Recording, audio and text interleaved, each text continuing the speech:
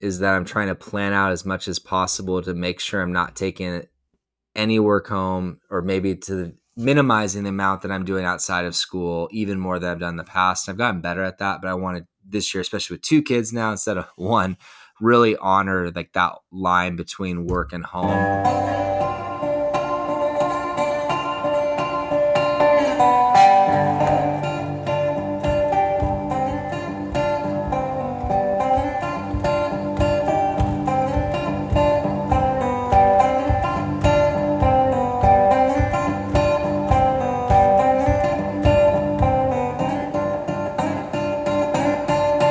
Welcome back to the Broken Copier conversation about teaching. My name is Jim Mayers. My name is Marcus Luther. And as always, before we get started, some reminders about the show. First, this is an independent and listener-supported podcast. The goal of the show is to connect with a passionate and diverse group of educators to bring helpful analysis and collaboration to support folks in the classroom. And most importantly, the show is about saying thank you to all the teachers out there, past, present, and future, who understand their classroom practice through a lens of social justice and change. Nobody knows better than folks who works in schools what's at stake right now for students and communities, and we want to keep saying thank you and encourage you to keep up the good work. If this is your first time listening, welcome. We'd love to hear from you on social media at The Broken Copier, and you can subscribe to episodes and other writing at thebrokencopier.substack.com.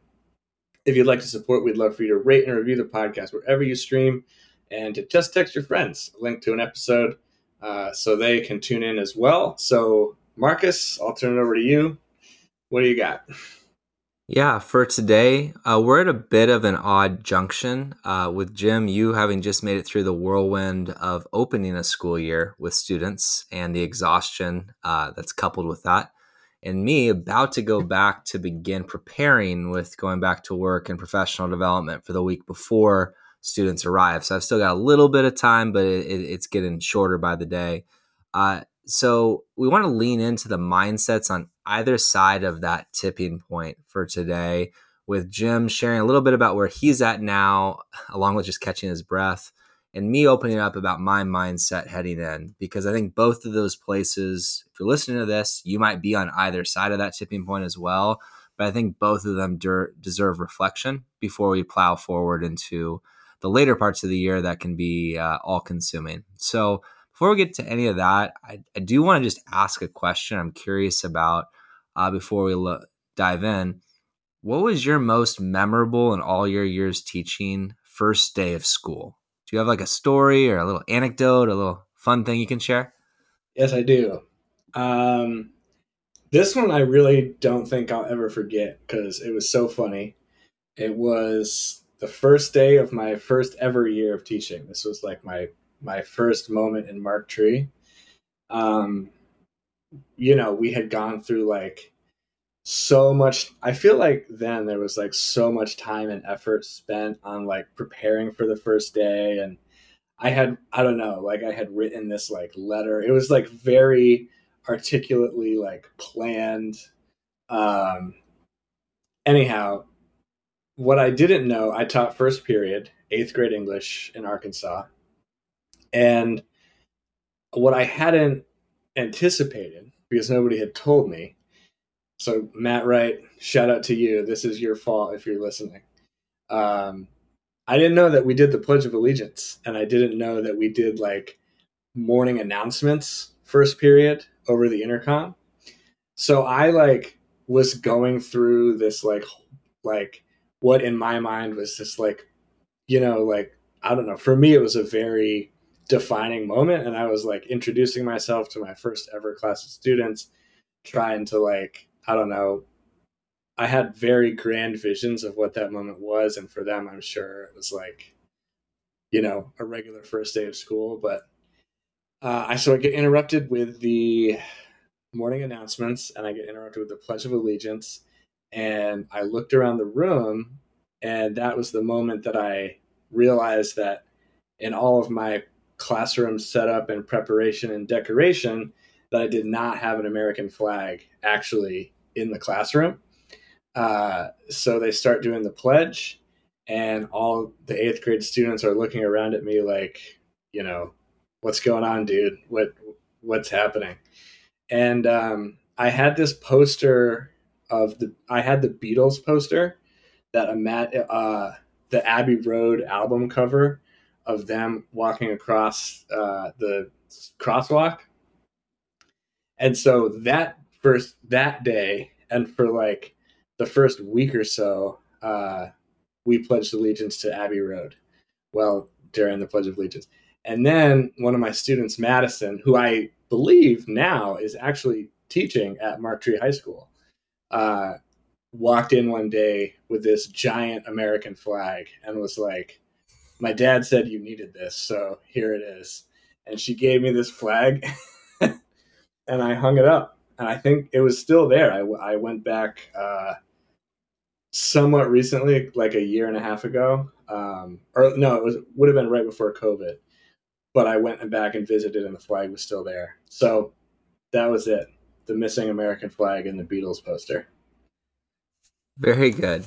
And as you were saying that, I was reflecting back, like I have way too many like different stories I'm realizing with this question. Uh I had a principal get fired on the first day of school for Mm. filibustering with a 2 hour assembly because there wasn't a master schedule. Oh So we yeah, all got to watch the superintendent grab the mic and fire him under his breath. Not going to name school or time for that. yeah, I do Uh, remember that. I That's had pretty. took a class outside in a tornado drill because I didn't know there were such things as tornado drills. Coming Mm-hmm. from Oregon, I thought fire drill, go outside, and then principal came up to me and said, "Mr. Luther, you just got your class killed." Uh, and uh, yeah, lots of these. I guess the one I'm thinking about now, I know those sound like stories I could delve into, but at Wynn High School, a little bit of hazing for the new teacher. They I was just starting my first lesson, and the school resource officer knocks on my door and just steps right in. "Are you Mr. Luther?" And a big, Mm-hmm. large, very intimidating school resource officer, which I guess is a good thing.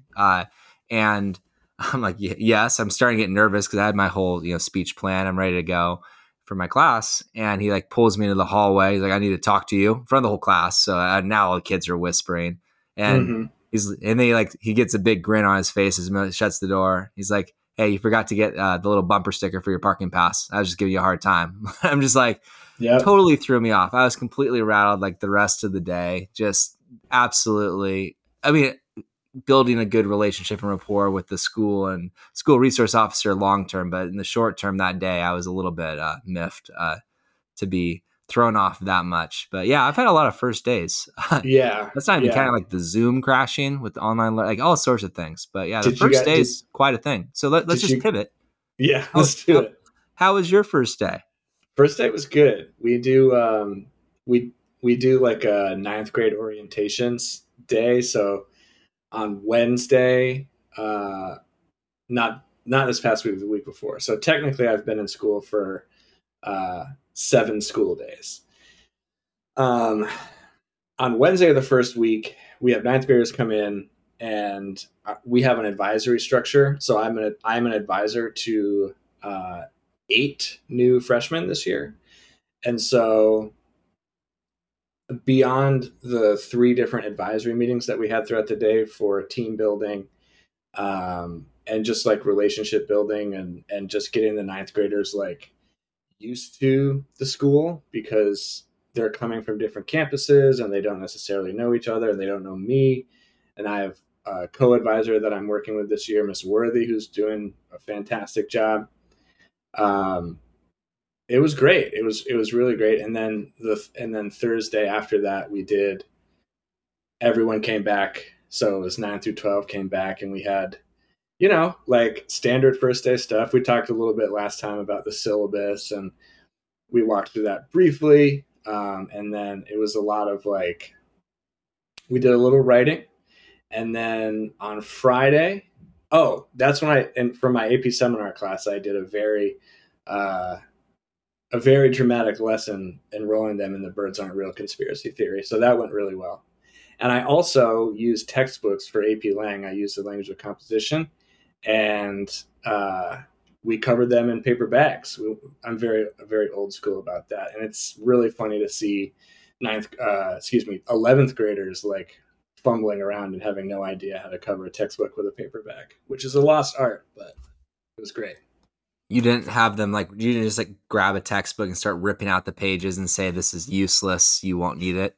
No, no, less Robin Williams and more traditional textbook. My principal came in. We have a new principal this year, and she came in to observe me during the textbook covering lesson, which was took pretty much most of the lesson because it's complicated.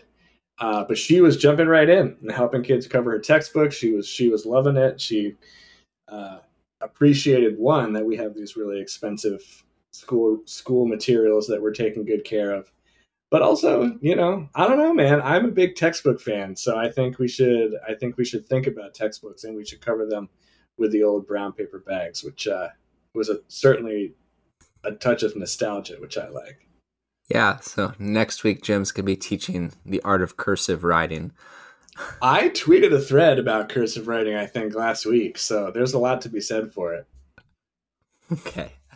it. It's a miracle that we have you producing our podcast. I think so. Yeah, could be. So let's flip this to what is something that didn't go well? Since it sounds like there's a lot of things that did go well, so I feel comfortable asking the follow up. What didn't go Yeah. well? I mean, we have last year. We have a lot of new rules. Namely, the biggest one is we're going 100% like no phones this year, and so there's a lot of new rules that the kids. It's not like that new, but a big one that like everyone is norming on and the deans and the culture team are norming on is no bags, like no bags or backpacks like physically like on the desk, and they also don't want you wearing them. So uh, there was a student who was wearing a backpack and was refusing to take it off, and when I told him to take it off, he wasn't going to, and I said, okay, if you I have to give you detention if you don't take it off, it's the rules.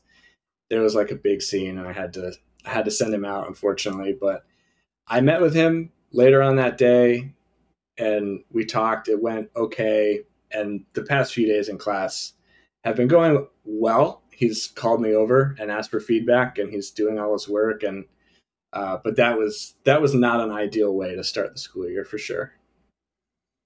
Appreciate you sharing that. And I think acknowledging one, the context of like, this 100% compliance that's, I think we'll dive into a little bit here in a sec, in terms of collective efficacy and Hmm. why that matters and why that can be hard for teachers in relationship building. But when you look back on that, because I've had those interactions too to start the year in different years with students, do you feel like if you like rerun that interaction, there's something that you could have done differently, or do you think it was just an inevitable collision that ended the way it was going to? I definitely think I definitely think it was option two. Um, Kids are gonna push back, and he swore. So like, if you swear at your teacher, that's pretty much a wrap. Like you can't be in the class after that. And he apologized for that. And I think, yeah, it's a good question. I don't know. Like, I do think there's like those moments where, okay, if a student is making, if a student is like very clearly trying to like create a conflict and very clearly like refusing, um, then maybe something else is going on, or maybe and it turns out like I think that he had gotten a detention just in his previous class, and then there's like there was another thing going on with like why he wanted to wear the backpack. So it wasn't just like, yeah, there is outside context, like no student wants to get kicked out of class, no student like, you know he's I very genuinely believe that even when students do mess up like that, like that's not what they want to be doing, and so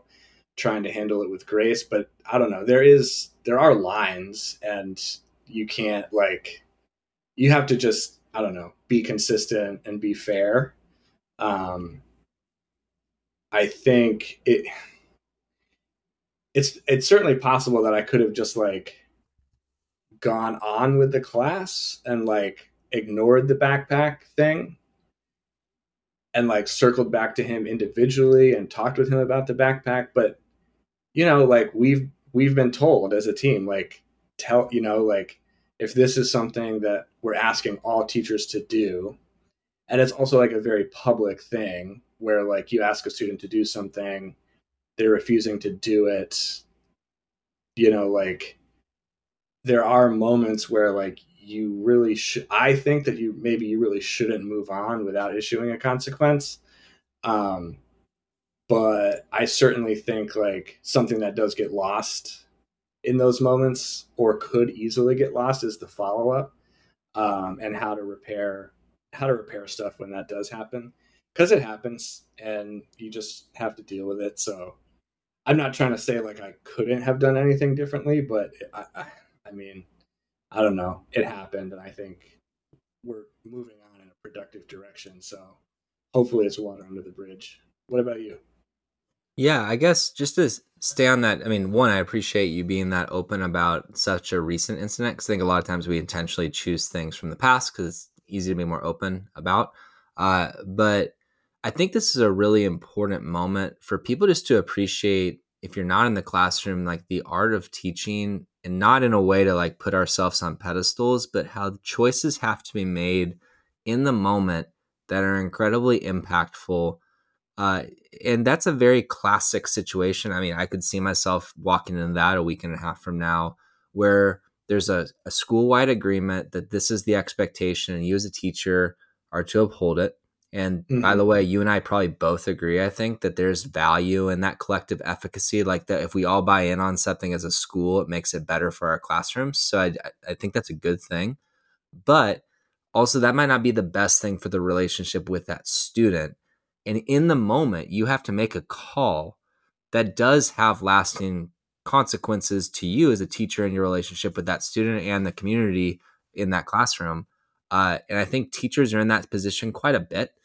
And it's something to think about because I don't think there's always a really clear right answer either. And I wasn't trying to play a gotcha game like you did the right thing or the wrong thing, just more to put on the spot that process, which you really reflected well on, that a lot of teachers go through. It's incredibly stressful. If you're like me, I think about that like 5,000 times over afterwards. And it can be like you have a full day Mm-hmm. of good things and that one thing happens and that's what you think about at the end of the day. It's hard not to like fall back on that. So I think for teachers listening to this, you've probably been in that place or you will be in that place. And if you're not listening, though, just to take a step back and like when you're judging teachers, like you can try really hard and make the exact opposite decision that Jim did right there for really good reasons. And it's a really hard place. So I just wanted to like appreciate you sharing that first and foremost. Yeah, I mean, I do think that like and I've certainly done this, where it's like you don't want to be quote unquote relationship building with a student through the avenue of like making exceptions for the rule, right? Like you don't want to say like, oh, you don't want the student to think, oh, well, Mares is cool because he lets me wear my backpack, or Mares is cool because like the school rule is no gum, but I can chew gum in his class because he's cool. Like that is actually, maybe it can help you in the immediate term with like feeling positive or having the student feel positive overall, but eventually it's going to blow up either on you or in someone else's classroom, and you have to you you have to just uphold school expectations even if you don't agree with them, which like in my case I do agree with the backpack rule. Like you shouldn't be wearing backpacks while you're like literally sitting in your chair, because it sends the signal to me, I think, that you just don't want to be there, right? So like, and and you shouldn't have your bag on your desk because it's just like it is sending the same signal, like you're not engaged, you don't want to be there. So yeah, tell students put the bags away. That's the rule. Um, but yeah, you have to navigate. you have to navigate it in the moment, and you have to say, you do have to make this calculation of like, what is my lasting relationship with this student versus the the lasting sort of way that students think that I'm like every other student is going to think that I'm going to respond to people pushing back. So Yeah, I appreciate that. And then also, what I'd add, and I'm not in your situation, but I also am in a school that's is per email sent out in our district that is going to be going, for example, bell to bell, no cell phones for the first time in a while. So there's going to be some new policies that we'll see day one. So I'm already like, think of the hypotheticals and how I'll handle them. I yeah. think when I am in that situation, again, different school, early on, the first thing I'm looking at is like, is this a contagious behavior? Is this something that like multiple people are doing or just one student? And then, if possible, I'm going to try to have that conversation, which I'm sure you did, with that student off the stage. Like, can I get them in the hallway? Can I like get everyone else doing something? Because a lot of times that becomes a power dynamic situation. I talked a lot about this with my student teacher last year, uh, where if you can find a way to have that conversation and still hold the expectation, but do it in a way that that student doesn't feel like they're on the spot, because a lot of times it is a power thing, especially early on. Like first day, it sounds like there was a situation in the class before is a big thing. But it's still hard because a lot of times you're like you're amped up energy for the first day, and this like one student, like I'll just like put my own ego out there. I've been in this situation where I am almost like personally frustrated because this one student choosing to do something that just seems illogical, like it's not like a hard thing to do, is throwing off all my personal momentum. And then that emotion, I know for me in the past, has led to me not valuing the relationship. And it can be a really like it's a tough balance. And I think it's emotionally tough to try and find the right situation. There isn't a right answer here necessarily, but that's what makes this job so difficult. And it's not just get your students to fill out the correct bubble answers A, B, C, D. It's like, how do you respond to all these variables on the spot in a way that students need you to when you have different students with different needs in the same space? And it's incredibly taxing, emotionally Yeah. taxing, and you're only 7 days in. So Yeah. yeah, sorry, I don't mean to like fixate on that. I just think it's such a great example of what this work actually is versus what people talk about online Hmm. and who aren't in the classroom. Yeah, for sure. Um, so I'll pivot to you a little bit. I have started, I've gotten some of my systems up um, and running. As you're thinking about the school year and as you're thinking about going back, like what are you doing differently this year than you did last year, or changes that are on the horizon for you? I have several things that I'm going to prioritize. One is that I'm trying to plan out as much as possible to make sure I'm not taking any work home, or maybe to minimizing the amount that I'm doing outside of school even more than I've done in the past. I've gotten better at that, but I wanted this year, especially with two kids now instead of one, really honor like that line between work and home as much as possible. Uh, Another thing I'm doing is I have always had desk decals. I'm a big, like we talked about this last episode with like assigned seats, and we have our classroom core beliefs on the desks. Like I really want to instill this system. Something I'm adding this year is actually hand signals, where it's like one finger, two finger, all the way up to five fingers or a fist. And the goal of this system, and I got this from Monte Syria on Twitter, that I've adapted from it, and I will keep adding. I have loved Twitter for just getting ideas that I can bring into my classroom. Like that has been such a value add for me as a Yeah, for teacher. sure. And I'm really appreciative for teachers sharing. I try to share my own practices, including with this podcast. But essentially, the system is built so that if I start an independent task or even a group task and I see that 7 or 8 students are not working, they have a hand gesture signal to me, which can be good from like language perspectives and just also just building a system in for student communication to signal, here's the reason, here's what I need from you as a teacher. So like the one is I just need a minute, like, and that's just respecting them so I can pass that student and go to someone else. The two being, I need you to clarify directions. 3, please give me an example. 4, can you model the process? 5 something else off the top of my head. And then the fist is going to be, I need to step in the hallway and talk to you. And like, just to give them the power of being able to signal to me without saying a single word, this is what I need. So I'm trying to be intentional about how can I build systems in the classrooms for students to advocate for themselves. And this will be a new thing. I'm not sure how it'll go, but I really want to lean into that because one, there's only one of me in classes that average about 30 students. And I really think sometimes we can assume that if they're not asking for support, they don't need support. And I Right. want to take us down as many barriers as possible this year where that pathway to them communicating with me what they need is as easy as possible. That's probably the front and center thing I'm thinking about most. Yeah, I think my mind, while you were describing the hand gesture system, I was immediately thinking of, so we did the first, what was it, on Thursday? This past Thursday, we did our first like full drafting, like take 40 minutes and write, and here are the guidelines. And the prompt, I think the prompt is, the kids were really into it, which is cool. And when Lang were doing pop culture unit, and so they're just writing a review of like a concert or an artist or something with pop culture. But when I once I set the kids to writing, like you would think you would think that would be like a moment that's like not that stressful as a teacher, because it's like, oh, you're just there circulating and the kids are writing.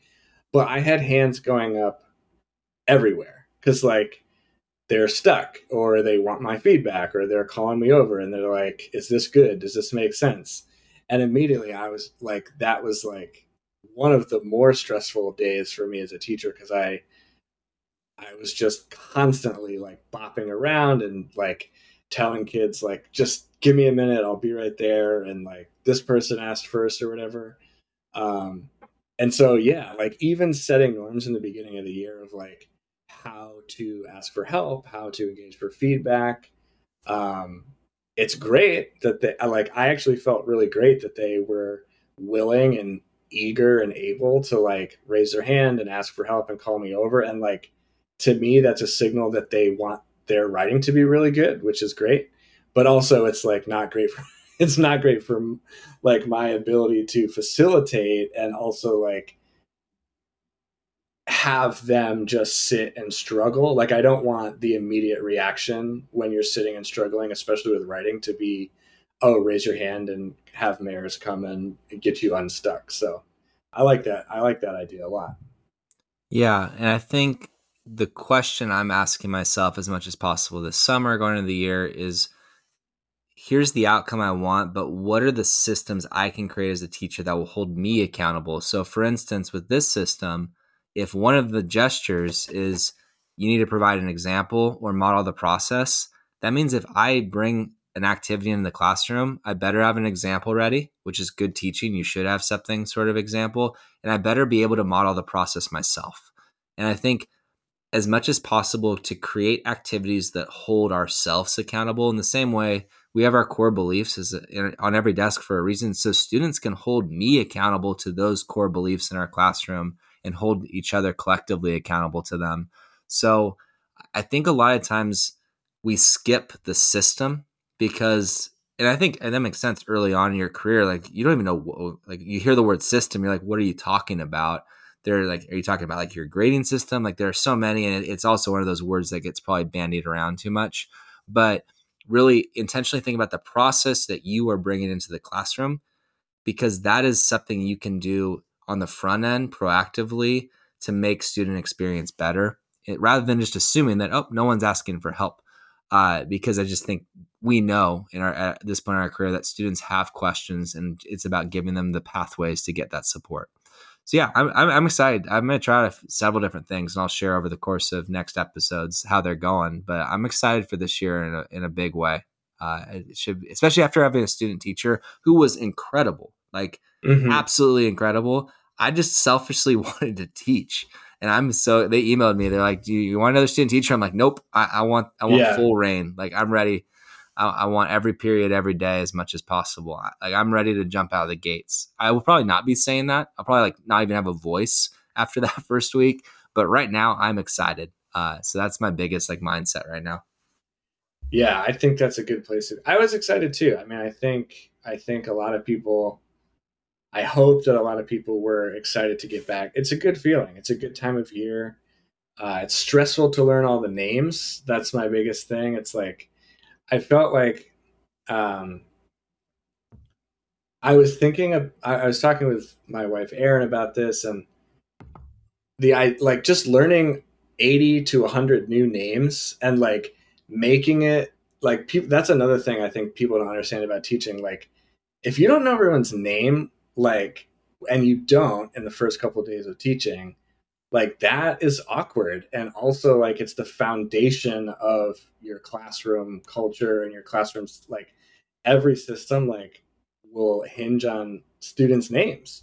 And like until you learn everyone's names at the beginning of the year, like it, I think it's just so hard to I don't know, have it feel entirely positive and well, you're laughing a little bit. You got Well, something about well, this? yeah, like poor Jim with his two digit student load. Where I'm at like Yeah. 170 right now on my rosters. And we did. I think we hit on this right last episode a little bit. Like my cheat is that I have assigned seats and my roster literally has the desk formation with their names on them.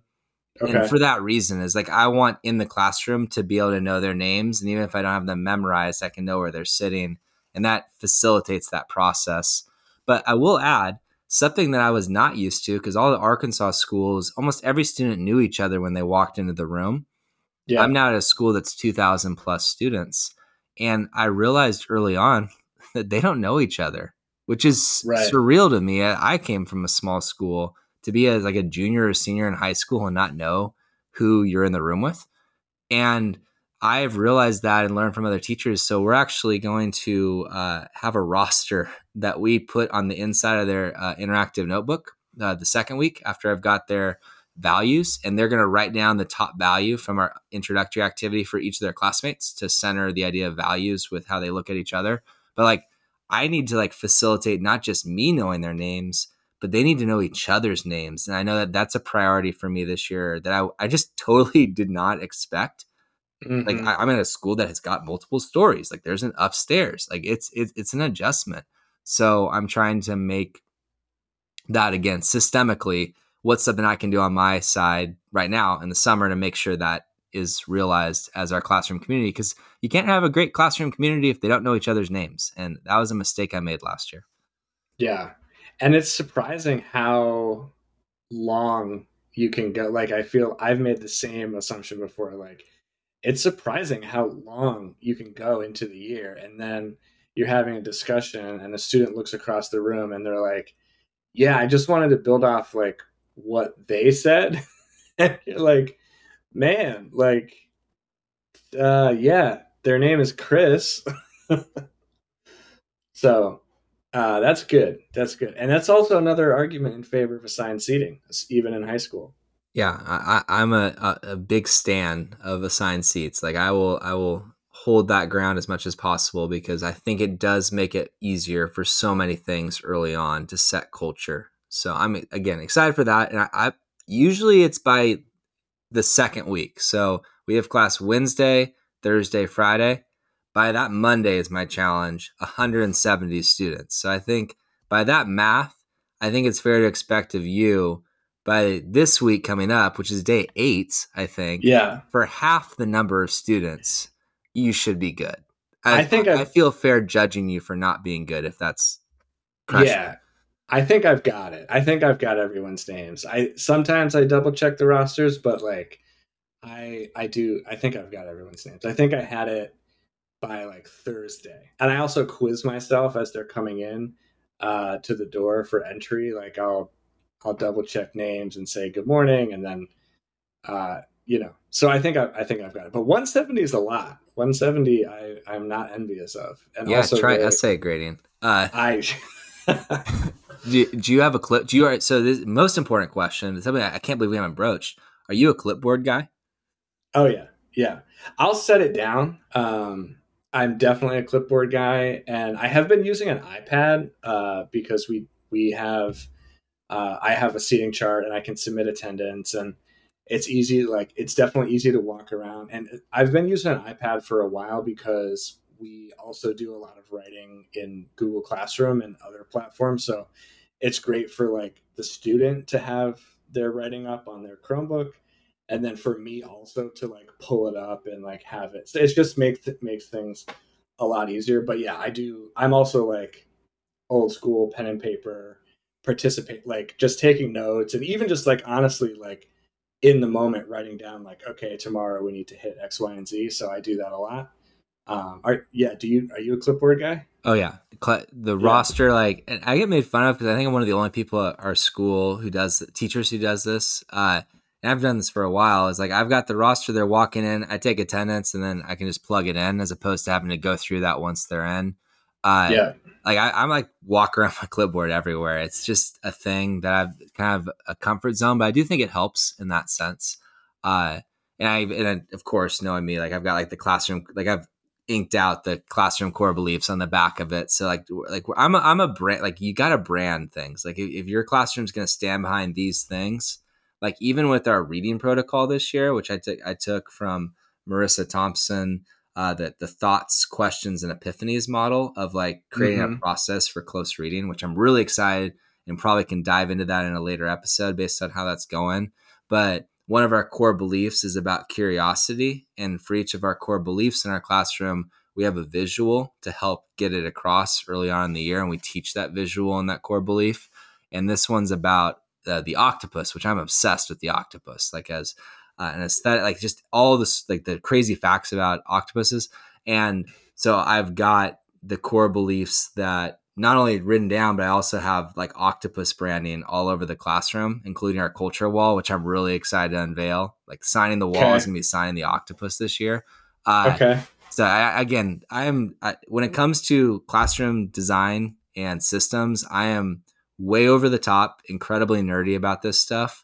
But I did have a student last year for their part of their final project, which was like they had to write a 10 page or a 2,000 word meaningful. They could go multi-genre, whatever they wanted. One student incorporated in their writing a visual component, and then and they're in art class, and they created a visual of a massive octopus, like an artistic rendering of me, Mr. Luther, as an octopus, along with my son Simon. They didn't know that there was another one in tow at the point. So I have in my classroom a student created art piece for this year to build and reinforce the system, which is just like the perfect metaphor in so many ways of how a system can come to life through student creation. But yeah, basically the end point of this random tangent is that I am I love it. obsessed with octopuses, and I'm building that into our classroom culture 110% this year. Okay, so a couple quick follow up questions. One, isn't it octopi? Is I the don't, plural is the plural octopi? I'm looking it up. I read somewhere that it wasn't. That's why I'm trying to intentionally. I'm doing Okay. octopuses or octopi. It is most often spelled octopi or octopuses, but apparently octopodes is also a less common option. But Octopodes would be a cool way to refer to The students. preferred the preferred plural is octopuses. So I was correct. Okay, I'm glad. Second thought is at first I thought you were talking about that Netflix documentary, the My Octopus Teacher, um, which is just like really funny. But also I don't know, I really appreciate and um, how much you make, because I think this is something that I should do better in my classroom, is just like making core beliefs come alive. And um, I think that you do a really good job. From what I can tell, I think that you it lives a lot more in your classroom than it does in mine right now, and I think something that I want to steal for sure. Um, I've seen you. I've seen you tweet about your core value chart, or your core value roster, um, which is, by the way, I do want you to send me that template, which would be great. Um, what else are you trying to emphasize this year outside of like the class core values and knowing the student core values? Like, are there other big, big picture things that you're trying to emphasize this year? One thing I'm trying to like remind myself of, we talked about this last episode, is that so we do an early to along with me saying here are our classroom core beliefs and introducing those. We do this like individually by lesson, so we don't do them all at once. We really want to spend time and try not to rush. Another value of mine is because I know that's my tendency is to go too quickly with this stuff. Uh, and I ask students for their values and I get those. So like on every roster and tracker where they're grading like essay data or anything I have Google Sheet wise in my Google Drive, I've got their names and their core value that they say at the start of the year, which is always interesting because we do the same activity later in the year and we look at did they change, and about half of the students they change, which leads to phenomenal conversations. But along with that, I've added a column for a, an individual or excuse me, authentic strength. And one of the things I've made the mistake in the past is this urge to like call home and make a positive contact early on as much as possible with as many students as possible, which is a great inclination. If you teach elementary school and you've got 25 kids, go for it. First 2 weeks, knock off those 25 calls. Got it. Yeah, But with yeah, yeah. 170, it just doesn't happen in my experience. And even if I've tried really hard, it doesn't happen, and it comes across as inauthentic because you're like, oh, so and so raised their hand the first day of class, and I can tell they're a great, like you can give the spiel about it, but it doesn't have the authenticity because it's so early on. So instead, my goal is over the first 9 weeks, so the first quarter, find something specific to celebrate about that particular student, and I've got that on that tracker. And by creating, Hmm. again, I know I've been like a broken record on this today, by creating a system that I've built into my own practices, hopefully that'll hold me accountable to following through rather than just being one of those empty goals that never happens. Yeah. I mean, I don't have 170, but I've even struggled with that too. The positive phone call home as soon as possible thing. Like I've done, I can do texting pretty easily, and it's just like I can get like I'll sit down, I'll queue up notes, but I try to keep them brief and I try to keep them like clear and just say, hey, I'm your student's English teacher. I've really appreciated their participation in class. I'm really excited about their year. But I don't try to do more than that for that exact same reason. Like you don't want to be inauthentic or have it just not just seem sort of, I guess, silly for lack of a better word. So Yeah, it's a yeah. balance. In my current district, like that's not, we have a program to do the texting, but it isn't well inundated with our communities, so very few of them are answered, and that's the only way you're supposed to do any sort of texting with families. So, because in previous schools, I would just text, like, and that was Yeah. much. I would say if your school lets you do that and you're comfortable, and I know you can use like the Google Voice number too. Texting, and when I've done polling with families, they much prefer that to phone calls a lot of the time. So it Hmm. is a great strategy. And I'm going to try and find ways this year with our platform that our district uses to make that more popular, because I do think that's better than just picking up the phone a lot of times. Not to mention the platform we have can be translated to other languages within the platform. So for any non English speaking students, that's built into the platform. So, but yeah, it's a great tool. And I think that's a good strategy that you're using because it's definitely quicker, and it also is what families tend to prefer by all the surveys I've seen. Um, yeah, I think yeah, the language barrier. We do a translation service which I have used a couple different times for a couple different languages, but like it's a very it's like a production. It's a big demand on time. Parents don't always have the time to do that. And I mean, we could probably do a whole episode on parent communication. So, um, yeah, it sounds good, Marcus. Yeah, It sounds like you're ready. I appreciate this, and I think I am at that point where I get incredibly excited, and I think that's probably good because I have been cynical over the summer and about different topics we've discussed for obvious reasons, but this is like my natural state of being when it talk about like my classroom and like starting the school year.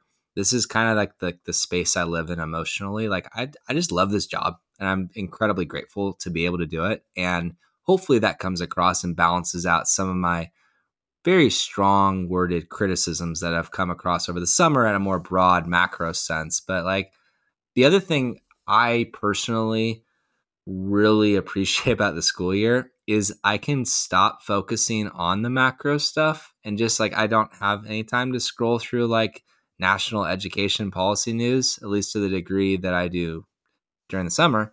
And I can just focus on my classroom, my school, my community, and making that space good as much as possible. And that's just like a healthier personal place for me to be. So I'm just excited for that Yeah, short term focus because that's at the end of the day, that's what matters. yeah, and it's good. I think uh, the current events and the news cycles about education right now are not necessarily that encouraging for a lot of teachers. So stick with it as much as you can. So, one sentence, I'm going to hold you accountable to one sentence. Student loan forgiveness is Mm, just because great. we're at current events. Go for it. Sure. I mean, okay. Student loan forget. It's great. What I don't know. I don't know what else to say there. I mean, I think I don't know, man. I'm not an economist.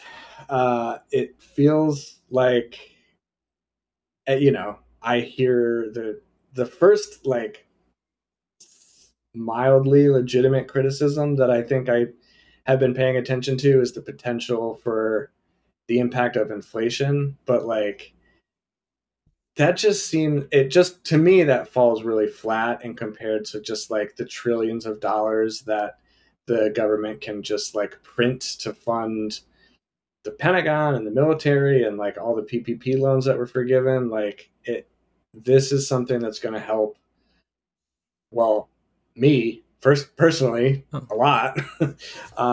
But also just like it's extremely clear who takes out student loans, and it's not upper middle class people. Like it's people from low incomes, and the Pell Grant extending the extra up to $20,000 for Pell Grant recipients is, I definitely think it's the right move. It doesn't really impact the root cause of the problem, which is like the cost of college in the first place. So I'm a little bit worried. Uh, I'm a little bit worried that that this could be used as an excuse to just ramp up the cost of college and effectively negate the long term impact of the loan forgiveness. I honestly didn't think it was gonna. I didn't think it was gonna happen at all. And then over the past month or so, I had been following it, and I was like, "Oh man, like it looks like the Biden administration is taking it pretty seriously." So I definitely think it's the right move. I hope that it will do what it's intended to do, which is just like provide a lot of relief for a lot of people who are struggling. And where I come down on this is it's not impossible, but it's extremely hard to really participate in the economy without a bachelor's degree. Like I'm not saying it's impossible. I know that you can do a lot of great things without a bachelor's degree, but so many even entry level jobs require a bachelor's degree. And it used to be the case that so many entry level jobs only required a high school degree. And so we said, like, okay, if we're requiring you to have a high school degree, then we're going to pay for your school system. And now I think there's a huge disconnect there. And we're saying to so many people, you have to have a bachelor's degree, but you have to take out loans to do it, even for teaching. Um, so I'm pro student loan forgiveness. I have been for a really long time. I'm not. I don't think I'm as like enthusiastic about it as other people because I do honestly believe that there could be some uh, problematic like systemic economic consequences, but I don't know. That's not my job. I mean, what do you think? What's your Well, sense about it?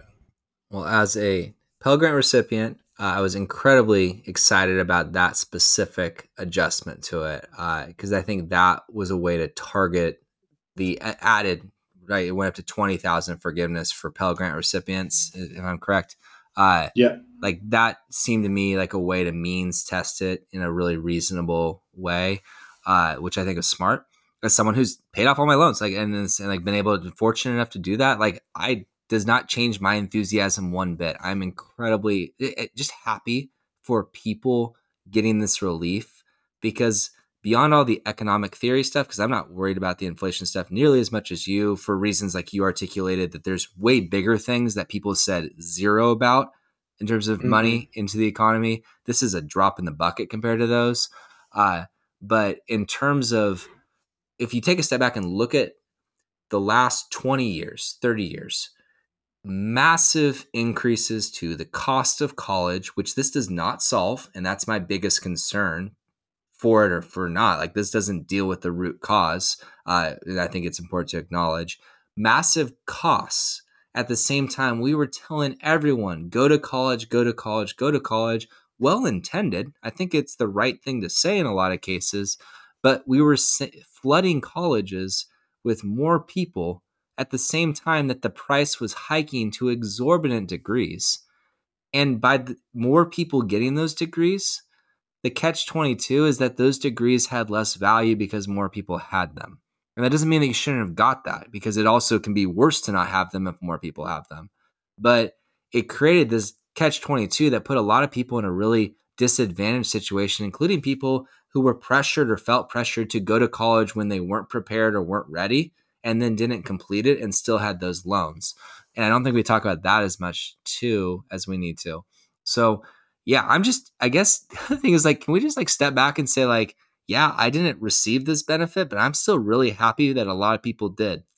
Like Yeah. that should be the reaction more often. Like I didn't get mad about all like the farmer subsidies like 4 years ago that for farmers desperately in need in terms of people who were able to keep their businesses alive with PPP loans. Like I was happy and I'm not a business owner. I'm not a farmer and I'm not someone who's going to have any loans forgiven. I'm just happy because I want to see more people successful and I want us to use our resources to help people. So I guess, yeah, that's my like quick, we really broke the one sentence rule though. Well, I said it was great. I kept it to one word. Okay. I expanded on it. Uh, Semicolons and but M dashes. yeah, they're very good. I mean, I think yeah, it's neither of us are economists or policy experts, but it feels like the right thing to do, especially right now. And I hope, in addition to the like immediate economic relief, like really we need to be having a more systemic conversation about college and the cost of college and who can go and um, I mean I remember I was so tunnel visioned when I was an 18-year-old kid. Like my parents pushed me to go to a cheaper school, and it wasn't that much like I was deciding between the University of New Hampshire where I was growing up and St. Lawrence, which gave me a ton of scholarship money, but I had to take out a mixture of student loans in order to attend St. Lawrence, including private student loans, which are not for me, which are not getting paid off.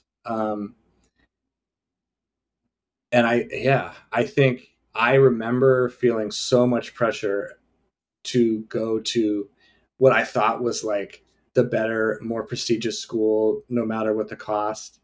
And my parents, they didn't really push back on it, but both of them were like saying like, I don't really think you understand how serious this debt is going to be. And they were right. Like, I am glad that I went to St. Lawrence and I feel like I've been able to manage my loans really well, but like, it is not lost on me at all how crippling it could be for people, especially if, um, things don't shake out for you very well in college or, yeah, there's a lot of easy ways for the debt to become really so crippling for a lot of people. And it's just people don't understand. A lot of people, it seems like people don't understand that is Yeah. one of my takeaways.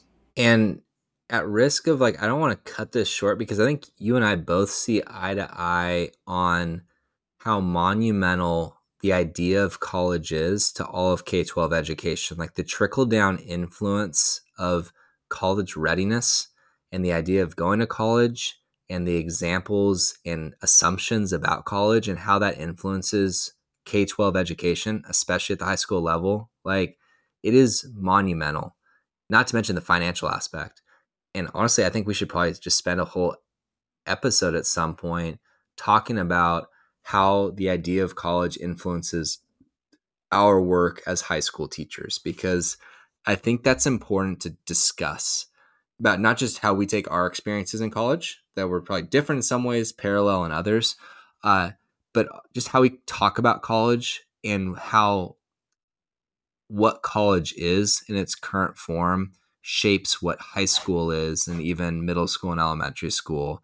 Because we talk all the time about K-12 education policy, and I think sometimes college gets off the hook for lots of problems that start there and trickle right down. And I'm not a big fan of trickle down economics, but I am a big fan of trickle down education policy. So And maybe problems, trickle down problems. I know. I think it has. We're not science teachers, but I do think gravity has something to do with all of that.